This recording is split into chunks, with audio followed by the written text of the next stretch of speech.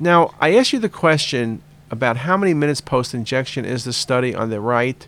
Well, the image on your left shows your cortical measure of differentiation. That probably is about 45 seconds.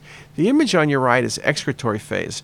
The truth is that could be anywhere from 3 minutes on, but when you look at the best choices, it's 5 minutes. Very nice, 5 minutes CT urogram. Very, very classic.